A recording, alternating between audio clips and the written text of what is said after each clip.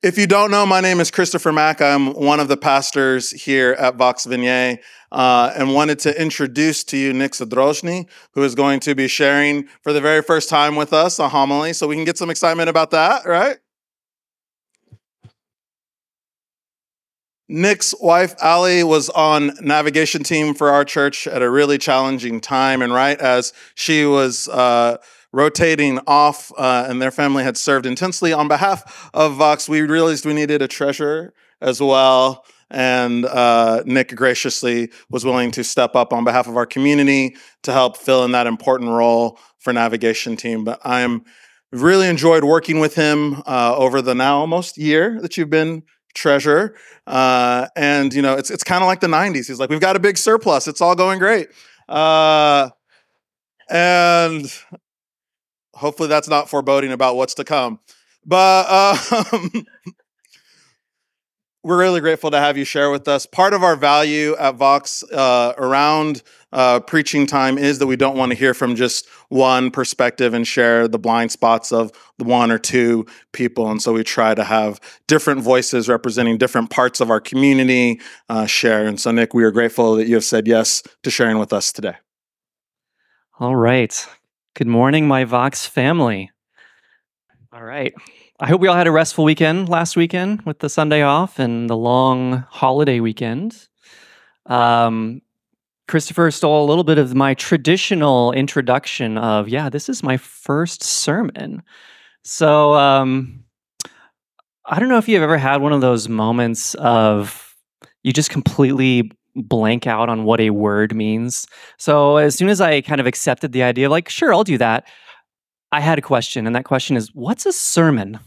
What is going on every Sunday? And I have kind of forgotten everything I know about what we do here. And hey, being that Enneagram 5 with a 4-wing, I figure perfect time to spiral and just go on an existential crisis. Like, what's a sermon? Who is Jesus? What is scripture? Who am I?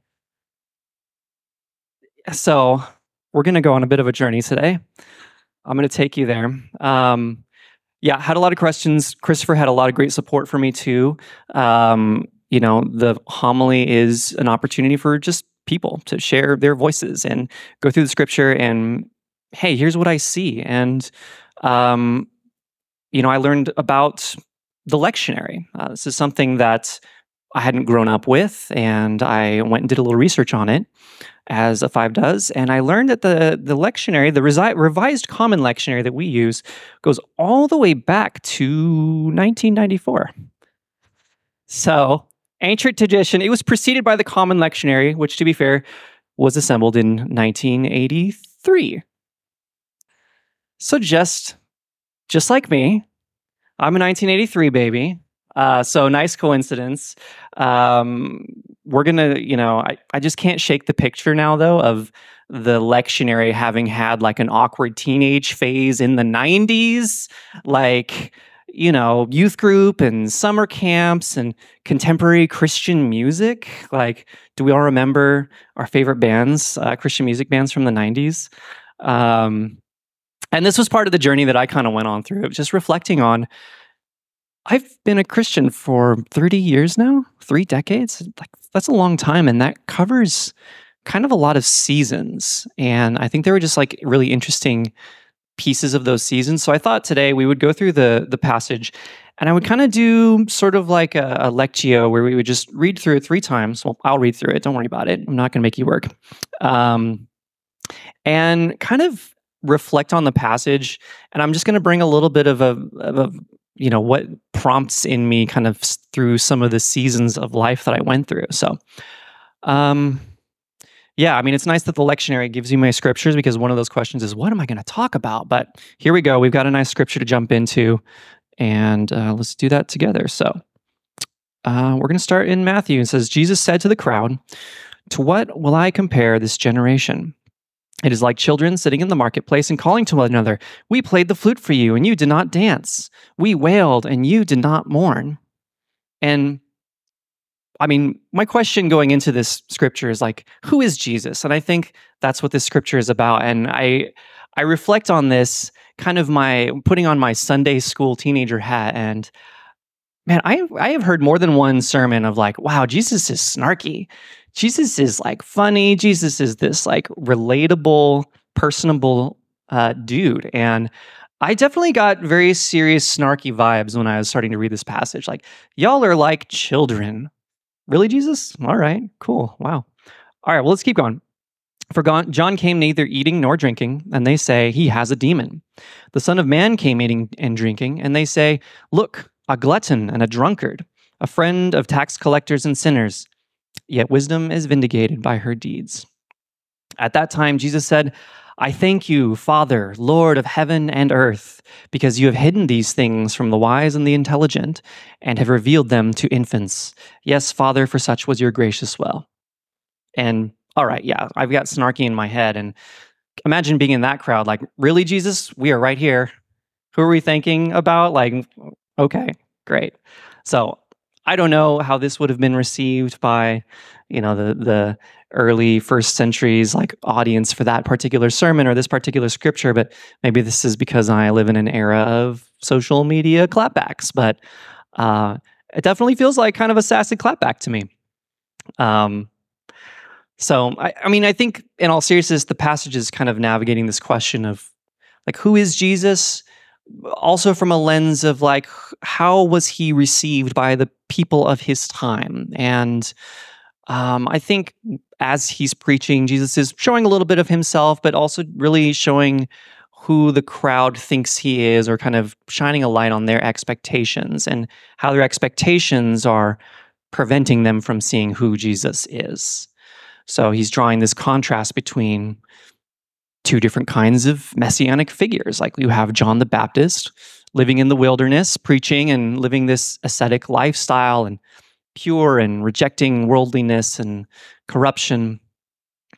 And apparently they didn't like that. So, well, then you have Jesus on the other hand, kind of much more normal lifestyle here. Like he's eating, he's drinking, he has friends. I mean, that means there's people around him, which presumably means better hygiene is involved. But I mean, they didn't like that either. And so it kind of comes off in the first read of like, oh, wow, like the people, I mean, they missed it. Like they had this opportunity to see who Jesus is, and he's right there, and he's telling them, I'm right here. And I mean, you've got me and you don't like me. You had John. That's also a legitimate choice. You didn't like John. Like, what do you want? So I take away, and then there's just kind of reading in this first time through of like, this generation has seen and they've rejected Jesus. And I guess it kind of makes sense to hear a bit of snarky Jesus, right? Like I feel kind of snarky towards that too. And I think I heard a lot of sermons in my early years of Christianity of, who Jesus is. I think a lot of those sermons, I mean, I don't know, we're talking a teenager in high school youth group. There's a lot of telling me who Jesus is. You've got all the Sunday school answers like Jesus is the Messiah, Jesus is the Son of God, is the Savior, he's the one who was prophesied, he's the atonement for our sins. So then also you have a lot of these other sermons of, yeah, Jesus is funny, he's angry, he's snarky, he's relatable. Like he's definitely this super cool relational thing, and you should very much be interested in Christianity as a teenager in the 90s. Like, it's fine.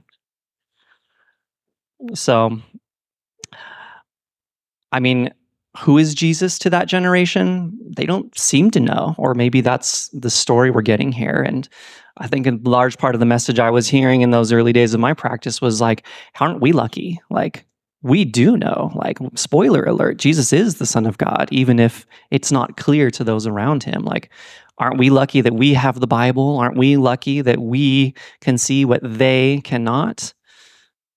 So, I don't know. I even remember as a nerdy teenage Christian thinking, man, I wish I lived in that era. And if I had the opportunity to be near Jesus and to actually see him and be that person who recognized him for who he was back then. So anyway, I mean, I definitely love where I come from, and I owe a lot to it, and that's really shaped me. But I think everyone continues their story of growth, and I think a lot of those stories, certainly a lot from my friends, even sitting in this room, involves a lot of like, you leave home, you go to college, you turn on the questions at a certain point. And definitely in my 20s, in this second decade of being a Christian, I have questions. I was lucky to be a part of a really kind of intense and passionate group of friends. And man, we were going to uncover the secrets and mysteries of existence. We were like hanging out with guitars, singing songs, commentaries, and study Bibles. And we were doing street evangelism because we thought it was cool, I guess. We'd like go to the beach and sing some songs and like argue with people about, a lot of cringy behavior, if I'm honest, but there were also a lot of parts of that season of life that I really treasure. Some of those friends are lifelong friends still to today, and have also gone through some interesting growth since their 20s. And, while a lot of I'm not so much into street evangelism these days, but I definitely enjoy the study aspect, the kind of, let's take it apart, like, let's really examine, like, instead of just sitting and hearing who Jesus is from someone preaching to me, like, let's discover for ourselves, like, what are all the other commentaries saying? What are the other scholars saying?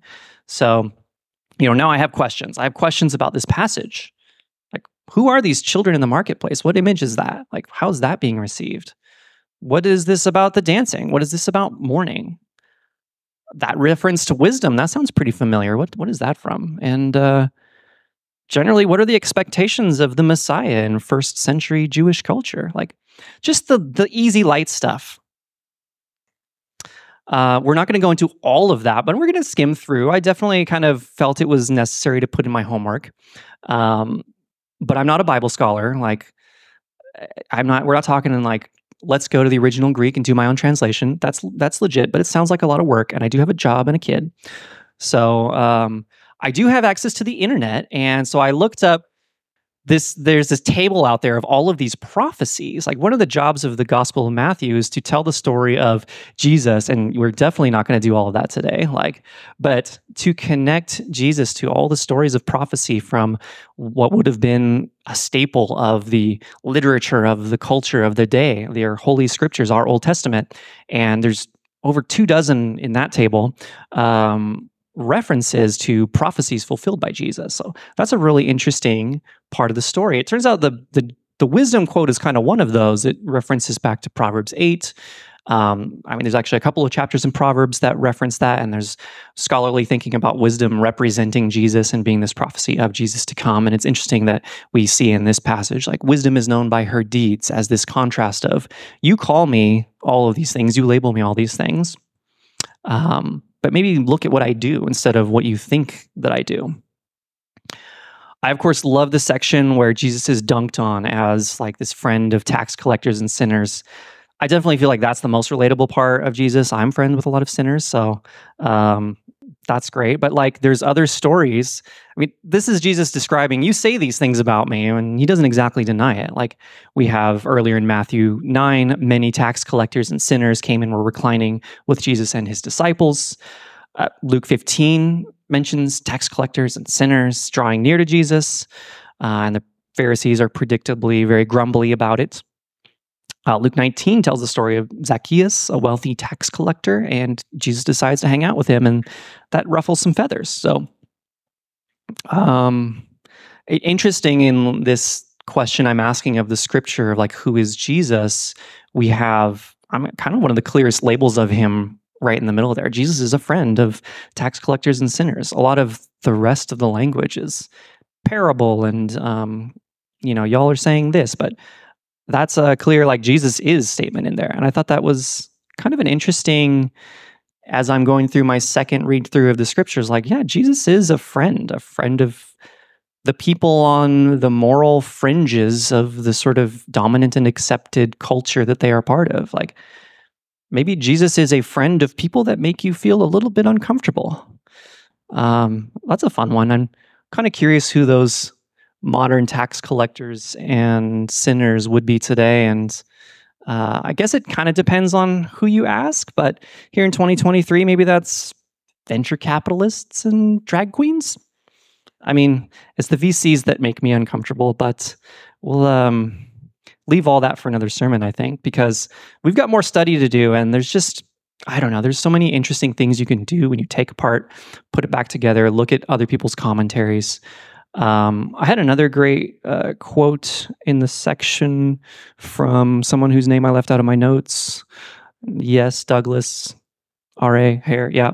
This one was like thinking that, maybe the dancing in the morning is a story about gender roles. Like, that's kind of fun. Like, the dancing is this traditional wedding, like the men would dance in these wedding processions. And the morning was this kind of ritualized mourning through a funeral procession. And something about the kids in the marketplace kind of complaining to each other that, like, granted, they're complaining to each other, not to Jesus necessarily, but like, hey, we're inviting you to like, let's play wedding or let's play funeral. And like the fact that Jesus would use in his parable something so rooted in gender roles and structures, I don't know, I find to be interesting also, but probably a whole nother sermon involved in that. So, like I said, though, I'm not a Bible scholar, and I think could be a lot of content, but I'm going through my 3 read-throughs, and I think it's time to maybe integrate a little bit. Like, I think it's been interesting to label who Jesus has been proclaimed to me as, and to see and do some research on who others say Jesus is and what they have to say about all the little details in this scripture. But I kind of want to go through one more time and just like simplify a little bit. Kind of sit with it. Maybe ask that question, is Jesus actually being snarky? Am I just projecting too much? Am I being a little too flippant? Am I putting a little too much weight on other people's, I don't know, PhD theses or commentaries or whatever? And like, maybe I just sit with this for a minute and see kind of what it evokes in me. So I'm going to read through again. Jesus said to the crowd, "To what will I compare this generation? It is like children sitting in the marketplaces and calling to one another. We played the flute for you, and you did not dance. We wailed, and you did not mourn. Where John came neither eating nor drinking, and they say, 'He has a demon.' The Son of Man came eating and drinking, and they say, 'Look, a glutton and a drunkard, a friend of tax collectors and sinners.' Yet wisdom is vindicated by her deeds." At that time, Jesus said, "I thank you, Father, Lord of heaven and earth, because you have hidden these things from the wise and the intelligent, and revealed them to infants. Yes, Father, for such was your gracious will." And I kind of wonder again, like, what if Jesus isn't being snarky here? What if he's being sincere, earnest? Like, he ends this saying, "I thank you, Father." Like, what is he thanking for? Like, what is this earnest thankfulness directed towards? "I thank you, Father, because you have revealed these things to infants," the children in the marketplace. And there's something really interesting about this image. I don't know how this image would have landed for a first century Jewish culture or the early readers of these scriptures, but I know how it lands for me. I'm not a Bible scholar, but I'm a dad. Been a dad for about 2 years now. Very much enjoying the job. And I have an adorable kid. He's the one with the hair. And I love watching this kid play, watching him play with his cousins, with the kiddos in greenhouse, with my friends' kids. And when I think of kids playing in the marketplace, I have a very clear image in my head, and it looks a lot like Bluey. And if you actually don't have kids in your life, you can borrow mine. You can borrow anyone's by volunteering in Greenhouse, but you can also watch Bluey and get a lot of this sense of just the joy and the innocence and the earnestness of kids playing together. I mean, this is actually from an episode which is very literally at like a farmer's market, and they're going around to all the stalls and the vendors, and they're inviting each other into this play, and they're trying to find a style of play that's going to work for everybody, and disappointments are had, but in the end, we're all jamming together and dancing, and there's a busker doing his thing in the park next to the markets, and it's fun. And also, if you haven't watched Bluey as an adult, bring a box of tissues. I cry like every third episode. So I don't know. I sit with that. Like, this generation is like children in a marketplace. That's really interesting to me. I actually have a really like fond association with this image. But where do we go? Like, what are they doing? They're calling to each other. They're inviting each other into play. They're also, we know the dancing is this let's play wedding. The mourning is this let's play funeral. Like, they're playing at being little grown-ups, like participating in society. And they're doing a lot of kind of pretend, which, again, parent pro tip, it's a great way to get some free labor out of your kids. Like, let's play sweeping. It's great. So it definitely hits a little different, because what then happens next? The kids are saying, we invited you and you weren't there. We had an expectation and you didn't meet it. What is that about?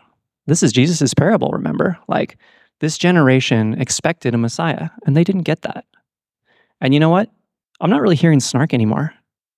I'm hearing something that kind of breaks my heart. And it kind of breaks my heart with compassion.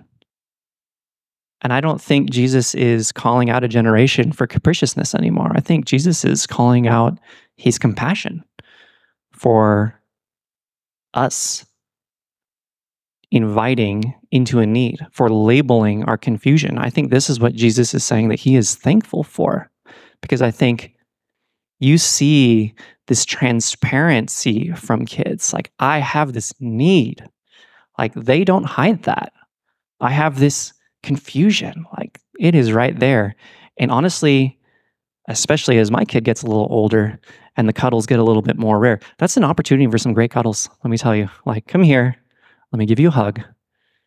And let's be real, like, the thing you really need is a snack and a nap and some cuddles. And I've got you. Like, so this has been a fun tour through through kind of this passage. I mean, I'm not a scholar. I'm just a guy giving a homily, like sharing some reflections that I have on some scripture. And I think as I kind of reflect on this question of who is Jesus, like, I see a Jesus who is thankful. I mean, thankful for the things that we go through, thankful for when we sit down and actually take that moment and that courageous step to be transparent and vulnerable, to label our confusions, to label our needs. One of my favorite values of the community here at Vox is our value of mystery. Like, I think for me, that's a lot of what is happening here, is being willing to get out there and play and invite and to label your pain, and to sit with that confusion for a little bit, and to not expect such a clear definition of who Jesus is. So I think there's a Jesus there that just wants to meet us where we're at, and I'm really grateful for that. So with that, I'll close in a little bit of prayer. I thank you, Father, Lord of heaven and earth, because you've hidden these things from the wise and the intelligent and have revealed them to infants. I thank you, Lord, that kids see you in a way that we sometimes have difficulty. And may we learn to see you the way that they do. Amen.